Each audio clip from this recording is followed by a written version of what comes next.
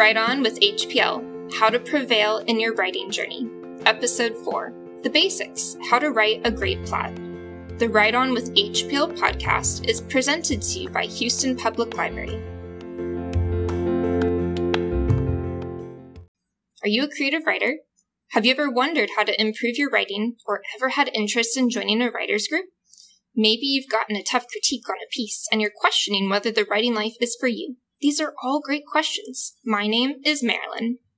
And my name is Rachel. And here on this podcast, Write On with HPL, we'll offer you some tips and tricks on how to prevail in your writing journey. Today, we're going to continue our 3-part mini-series on the craft of writing fiction. And in this second episode, we'll walk you through the process of building a solid plot. Every great story, whether short or long, has a well-constructed arc. In this episode, we'll cover how to create a good intro to hook your reader, then a variety of examples of plots that work, and also some that are cliched or weak, and how to stick your landing. That is, how to end your tale solidly. We also have some hot takes on how to kill off characters well and why, because we think if you're going to put characters on the chopping block, there are better ways to do it than others. There will only be one more episode in this first season for writing fiction, and that's next week.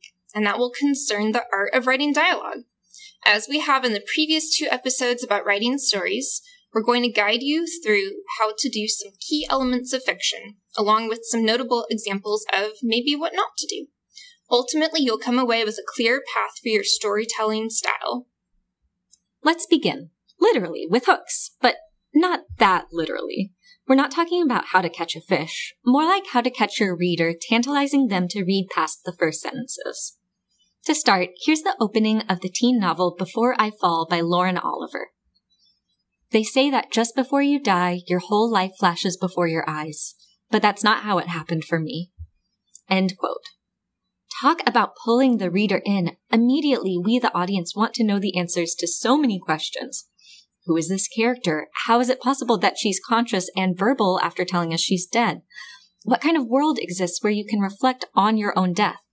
What's going to happen to this story if we're starting with the protagonist's death? And what a doozy to start with a cliche about one's life flashing before one's eyes, and the narrator is flipping that over, saying, nope, that didn't happen to me, something else did. And that kindles the reader's impulse to find out just what is this other way to die. Wow, Rachel, that is a terrific example. Good hooks plant all sorts of questions in the reader's head. Here's another example from a book I mentioned in the last episode, Neil Gaiman's young adult novel, The Graveyard Book, which really does grab your attention in just the first 11 words. There was a hand in the darkness, and it held a knife. Bam! The reader already has an adrenaline spike in line 1. It's both concrete and scary details, and yet mysterious at the same time. What will this knife-wielding hand do? Whose hand is it? Where is this dark place? The questions beguile readers into wanting to know what's going to happen. However, try to avoid cliches when writing an opener. Marilyn, your favorite novel of all time is A Wrinkle in Time, which you've previously made the case that it's amazing on so many levels. But before the show, you told me that it doesn't exactly start on a promising note. Madeleine L'Engle, the author, wrote this sentence as the first words. It was a dark and stormy night. Yeah, I fully admit that you're right, Rachel. The phrase, it was a dark and stormy night, was first written in 1830 by Edward Bulwer Lytton for his novel Paul Clifford. The thing is, it's redundant to say dark because a storm darkens the sky, and for Pete's sake, nighttime is almost always dark unless maybe the moon is really bright. Almost any other word but dark would have been better. In fact, a character says in that first chapter a really wonderful line on page 20, quote, "Wild nights are my glory," end quote. This is not to say you should keep repeating phrases unless you're really trying to make a point, but using words like wild and glory to describe a midnight storm is more provocative than that opening line promises. Good point, Marilyn. However, it may also be worth mentioning that L'Engle's starting with the dark and stormy night line is sort of reminiscent of Once Upon a Time. It feels almost intentionally cliche, which very few authors manage to pull off well. But what do you think about this curious opener from Julia Drake's novel for older teens titled The Last True Poets of the Sea? Quote, "Fun fact, My great-great-great-grandmother was the lone survivor of a shipwreck. For a long time, my parents liked to point to this story as evidence of family strength. We're descended from survivors, they said. Making it is in our blood. We cling to planks off the coast of Maine. We don't freeze to death, and when we wash ashore, we marry, we procreate, and we catch lobsters to feed our children. Crying? There's no crying in shipwrecks. No need. As a family, we're not only lucky, we're lucky and we persevere. My younger brother Sam and I grew up loving that shipwreck. We wanted to see what kind of disaster our great-great-great-grandmother had escaped. The lyric was more than a sunken ship. It was our family story, long lost to the ocean's depths. Wow, that is a compelling mix of extraordinary family history, snark, and beautiful writing. I'm immediately intrigued to know more about this triple great-grandmother, how she wound up the sole survivor, and what ironies are hinted to unfold when the protagonist's parents tout so-called family strength, and also the debatable strangeness of someone, quote, loving a shipwreck story, and how it relates to their family in the present day.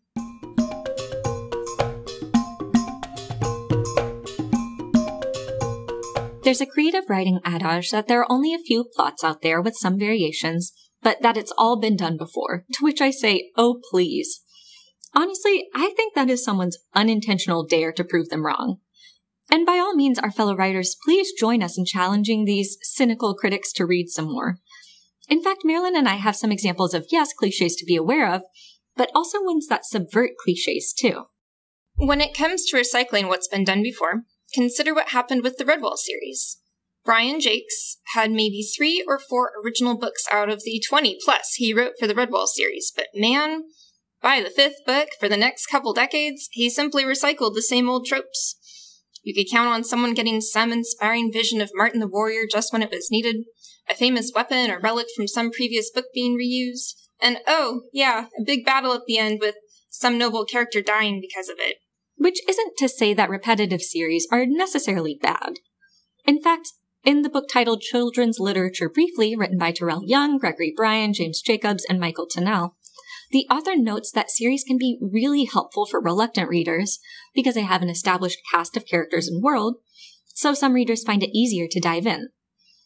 They write, quote, "Nevertheless, whatever the content or quality, series books are important to literacy development because of 2 characteristics, comfort and story. First, series are comfortable because they're familiar and predictable. Readers know the characters. After the first book, they become friends. Then readers can make successful guesses about what's going to happen. Second, readers know that they're getting a real story with a clear problem and a satisfying solution. It's not uncommon for young readers to have difficulty getting started with a new book. When reading a title from a familiar series, no such difficulty exists. Being able to continue without the need to become acquainted with new characters and setting can play a large role in helping students become regular readers." End quote from page 166. Think about series like The Magic Treehouse on the kid side of things, or characters like Batman that have had hundreds of comics, TV shows, movies, and etc. Repetition can work for specific audiences or specific purposes. It's up to you as an author to decide if that's the right move for your particular story.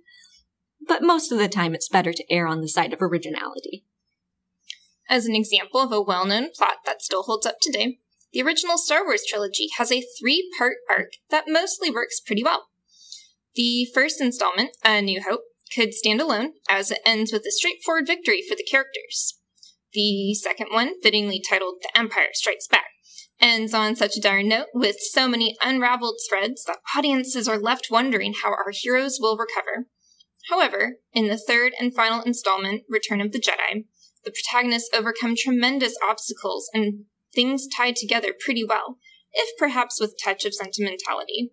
What is more, I'd also argue that the Avatar: The Last Airbender original series, which is also a 3-part story, follows the Empire Strikes Back style cliffhanger with its second season, and, resembling Return of the Jedi, ends the last season on a note that pulls all the threads together in a profoundly meaningful way, even more effectively than Star Wars, in my humble opinion. Jane Austen wrote some pretty darn perfect romantic novels, Pride and Prejudice and Emma particularly, that countless readers have loved over the centuries. There's some universal qualities to her books that appeal to all kinds of readers. Some of those readers have tried replicating Austen's plots in their own writing because her character arcs are so beloved and satisfying. For example, Emma was reworked as the classic 1995 movie Clueless. Before we recorded today, Marilyn and I shared with each other that there's a recent and really interesting reworking of Pride and Prejudice that also comes to mind. The original Pride and Prejudice features protagonist Lizzie Bennet, who is the witty and opinionated daughter of a middle-class family. She encounters the fabulously wealthy, young, and seemingly arrogant Mr. Darcy. Mr. Darcy originally thinks her beneath him for multiple reasons, but he soon changes his heart about Lizzie, only for her to reject his affections in an infamous takedown speech. Besides Pride and Prejudice's roller coaster plot, it also serves up both plenty of comedy and also a serious commentary on what constitutes a good romantic or marriage partnership, as modeled by the various couples written throughout the story. We promise the story ends very well, and it's not just for women. There are men who have enjoyed its fierce wit, too. Marilyn, do you want to share about this adaptation? Yeah, okay. So the modern take on Pride and Prejudice that we want to share with y'all is the 2018 YA novel from E.B. Zaboy, simply titled Pride. In Zaboy's story, the character Zuri Benitez encounters the super judgy and super handsome Darius Darcy against a backdrop of a gentrifying Brooklyn neighborhood and a collision of different cultures and economic statuses. Notably, middle versus upper class wealth comes to a surface more than once in the original Pride and Prejudice. Other economic themes in the original include the financial vulnerability of unmarried women and also the problem of writing inheritance wills to direct all the father's property to a male heir. And if there are no male heirs, it must go to the next male relative. So, when E.B. Zaboy updates the story, she decides to modernize the economic commentary by addressing today's very relevant issue of gentrification, specifically that which is occurring in New York City. Gentrification, if you don't know, is what happens when a working or middle-class neighborhood begins to be sold off, property by its privileged landlords to new wealthy outsiders, who often raise or gut the original buildings and build well-to-do, modern, elite establishments on top. Gentrification often brings racial divides to the surface, as historically it tends to pit wealthy white property owners against less privileged people of color who rent the apartments and the store properties. In the case of Zaboy's novel, Pride instead features well-to-do people of color, the Black Darcy family, to contrast with Afro-Latina protagonist Zuri, whose father works at a hospital cafeteria and whose sister just came home from her first year of college. But Pride's not just about economics, we promise, people. It's still a classic love story, even if the names are changed. So yeah, if you love a particular classic plot out there and want to update it, there are all kinds of ways to offer a new commentary on its themes through your writing. All right, we've discussed quite a few plots that have been made before, but now we want to get into some story arcs that really took us by surprise. Both titles are in the sci-fi genre, but we'll hasten to add that you don't need to write science fiction to explore a new way to tell a tale. The first example is the teen graphic novel On a Sunbeam, written and illustrated by Tillie Walden. As a quick summary, On a Sunbeam tells the story of Mia, the newest member of a spaceship crew that travels to crumbling planets on restoration missions. Over the course of the book, you learn that Mia recently graduated from a boarding school where her only friend was a girl named Grace, who came from a dangerous and volatile planet in the corner of the universe. Also, spoilers, she and Grace fall in love. One day, Grace's family arrives at the school and sends her back home without warning. Mia joins the crew of the Atkiss in hopes of reuniting with Grace, or at least of getting closure on their lost love. What makes On a Sunbeam feel so unique is the combination of elements that Walden balances throughout the story. You have the expansiveness of the universe with a very personal tale of first love.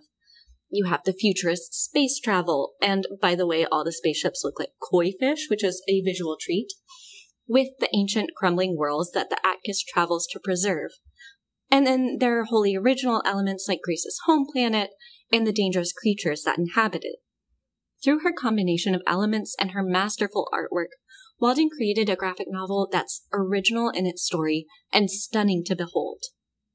The other title we wanted to share is Ted Chiang's adult novella, Story of Your Life, which inspired the 2016 Academy Award-nominated film Arrival that starred Amy Adams, Jeremy Renner, and Forest Whitaker. In Chiang's novella, there are two intertwined premises. First, the protagonist and linguist Dr. Louise Banks narrates the future story of her daughter's life to her yet unborn daughter. Second, Dr. Banks also narrates what she remembers about the past, in which aliens come to Earth. However, unlike most science fiction tropes out there, these aliens don't arrive knowing English. Dr. Banks was tasked with figuring out what the aliens are saying, and in time, she came to realize that the aliens have two languages, one spoken and one written.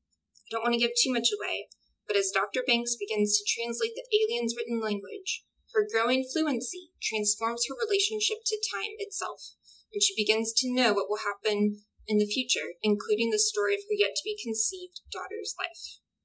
What I really loved about both the novella and the film changes a lot about the novella while still remaining brilliant in its own right, is first the subversive premise that the aliens don't speak English or any human language. To engage this story, you get to learn about how human languages operate as Chang imagines the ways in which the extraterrestrials communicate. I'm a word nerd, so this exploration of the human relationship to speech and writing was, for me, elegantly conveyed. And second, the transformation of Dr. Banks' experience of time, shifting from linear to simultaneity, unfolds in stunning fashion. Essentially, Chang asks us the questions, if knowing the future eliminates one's free will to do anything apart from what will happen, could you still change as a person?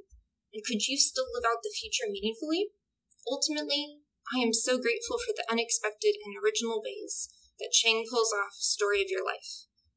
He draws from seemingly highbrow philosophical concepts of determinism and ethics, as well as linguistic theories, as he explores the inherent messiness of human relationships. The integration of all these factors makes the novella a true standout.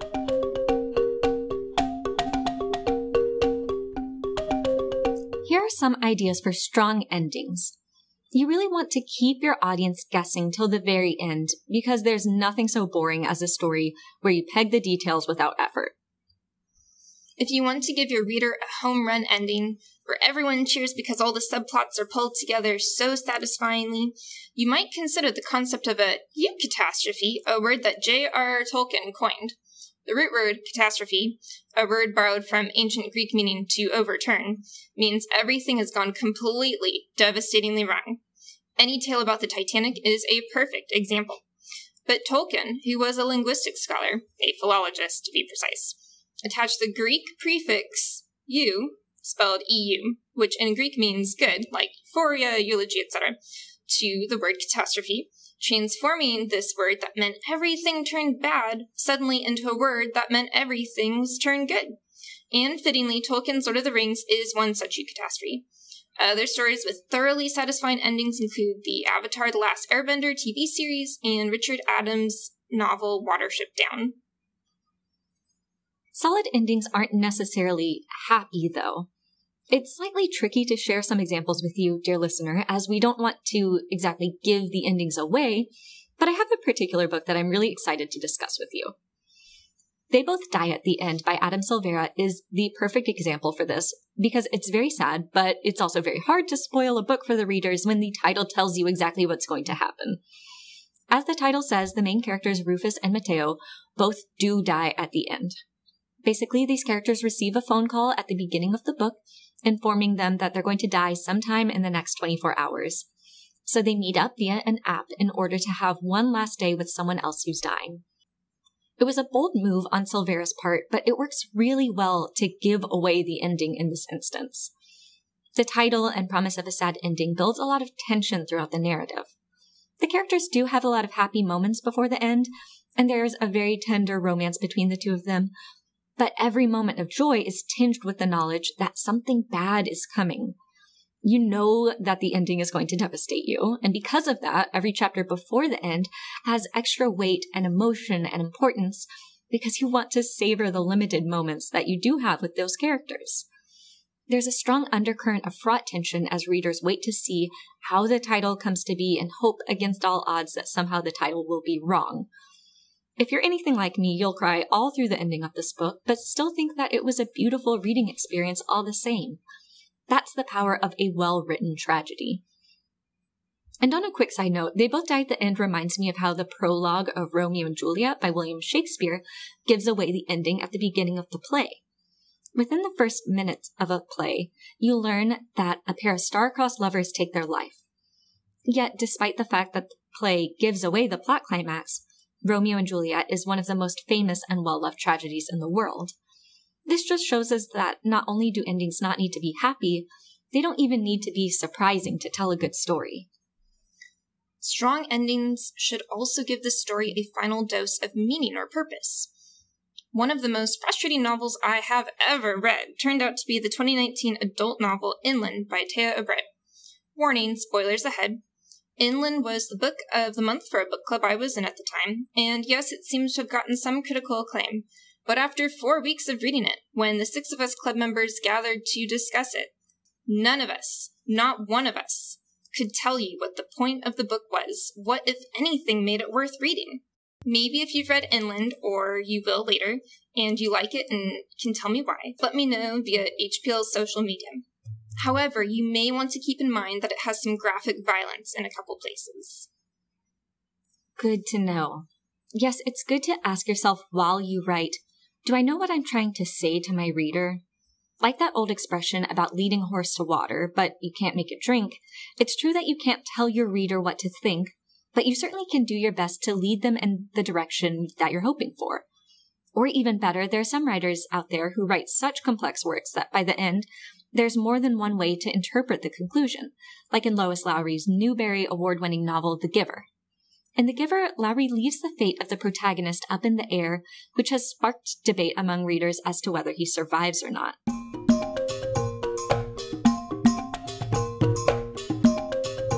Maybe you have a great idea for the conclusion to your plot, but do you know what the very last lines will be? Sometimes the hardest thing is to end a story with a clincher. Here are some tips on how to write ending sentences. Number 1, consider taking a panoramic shot. It could include the literal horizon you're describing, yes, but it could also be about time as well. Something that connects the past and present that your characters just came from to the future that they're walking towards. For this type of ending, consider the last lines from the 2021 YA novel, Victories Greater Than Death by Charlie Jane Anders. As for me, I'm never going to sleep again. The whole room is quiet. It feels like the stillness of the grave. There's a threat out there that the most powerful creatures in history couldn't deal with, and we still don't even understand what it is. Anxiety and dread are churning inside me. I know everything there is to learn about 1,000 planets and their people, but I don't know the one thing I need to keep my friends safe. This adrenaline-pumped ending builds tension and sets up for a sequel. It also denies readers a perfectly happy ending by mentioning the ongoing threat that couldn't be covered in one book. Second, another way to end a book is by conveying the last lines in words that comprise just a few syllables. In her teen novel Legendborn, Tracy Deonn writes these last 2 lines in the voice of protagonist Bree Matthews. I sprint faster and faster, and then I'm in the air, leaving the earth and trees far behind me. Page 490. I love how powerfully restrained these sentences are. There are only 3 words that have 2 syllables, and the remaining words are just a syllable each.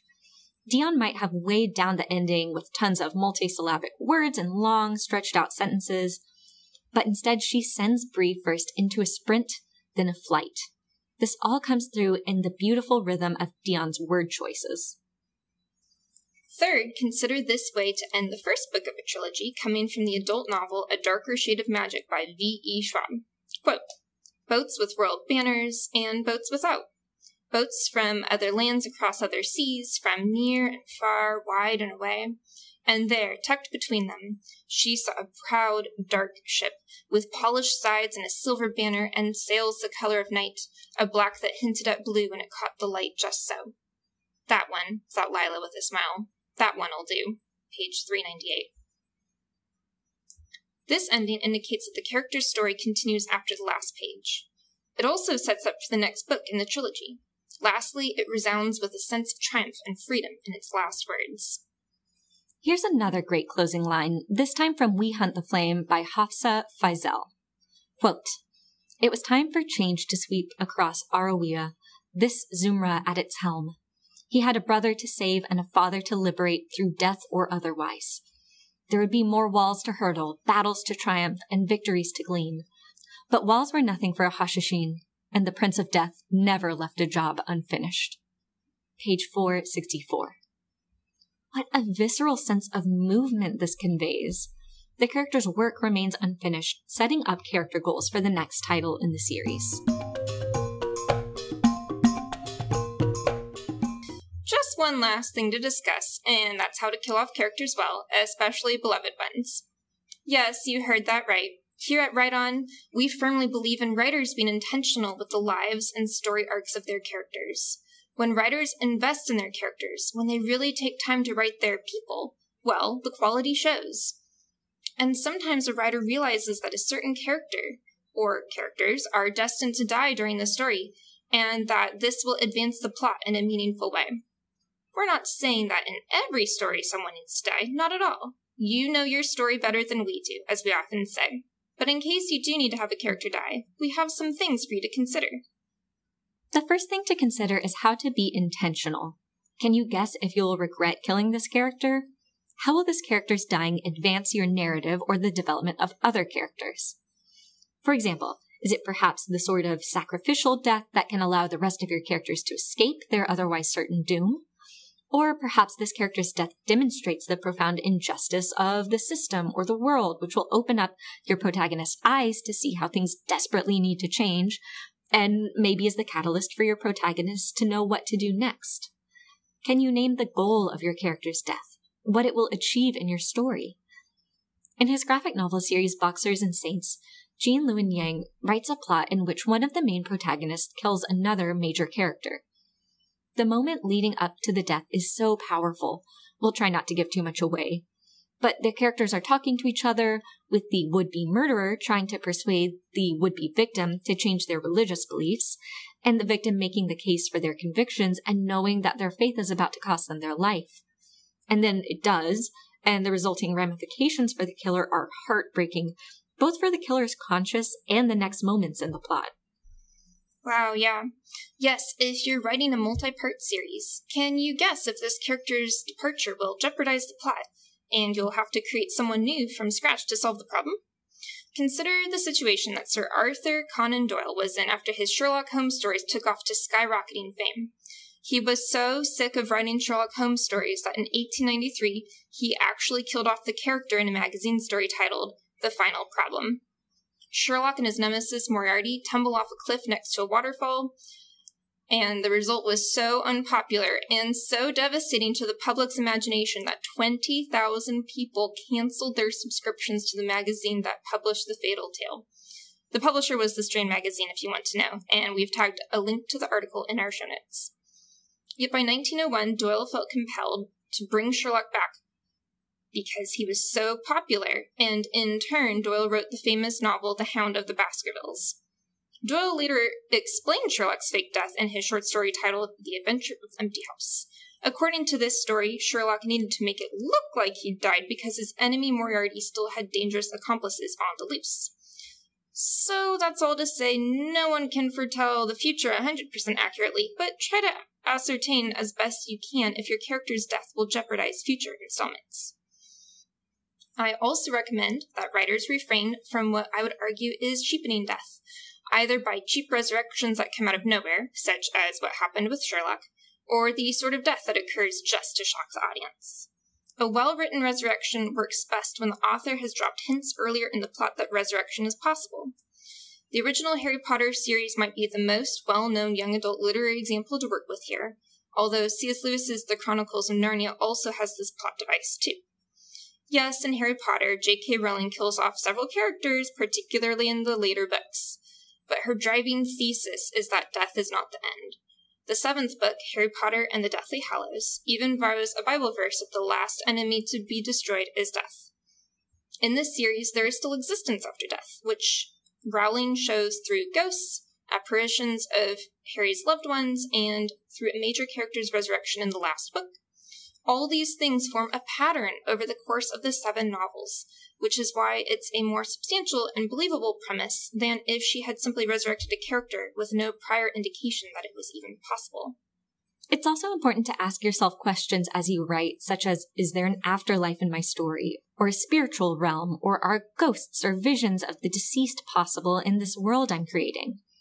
On the other hand, consider the teen novel Elatsoe, written by Darcy Littlebadger, in which death is so taboo that it's not something to even be discussed in the culture of Lupin Apache teen Ellie.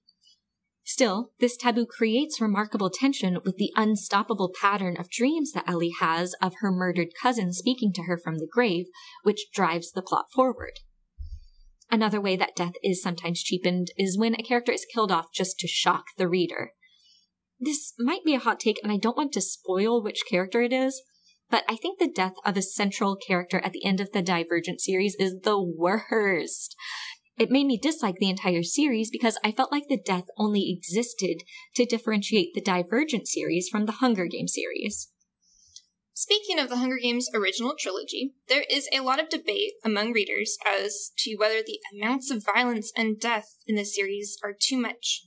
Some readers, myself included, feel that the violence was meaningful in the start of the series, but by its conclusion, the deaths became so gory and over the top that to myself and some others, they felt more and more ironic than anything. However, other readers like me think that the increasing violence is an intentional statement rather than just there for shock value.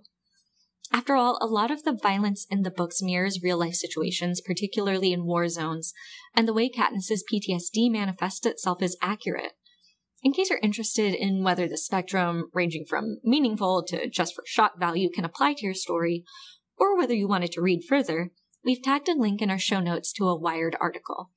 It's about the Mockingjay film, which was the last installment of the Hunger Games films, and it's about whether young audiences are negatively impacted by fictional violence, or whether they can actually grow to develop empathy in response. Just a few more things to consider as we approach the end. No pun on mortality intended. First is that our next episode will be the last in our mini-series on the craft of writing fiction. In this upcoming episode, we'll discuss the importance of dialogue and how to make it believable. Keep your eyes open for it to drop next week. Next, here's an idea. Consider planning the major plot points of your story early in your writing process. Write them out and keep the outline nearby where you work for easy reference. A plan is not setting your initial ideas in stone, but rather plotting the essentials and not the particulars will allow you to still discover new characters and directions in your drafts as you go along, while keeping you focused on what your story's goals are. And if you do this exercise, we'd love to hear your thoughts. You can post your answers to social media and use the hashtag WriteOnWithHPL to share your writing with us. We'd love to take a look and see what writing you're working on.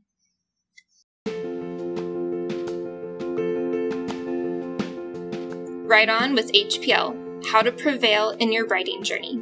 Episode 4, The Basics, How to Write a Great Plot. The Write On with HPL podcast is presented to you by Houston Public Library.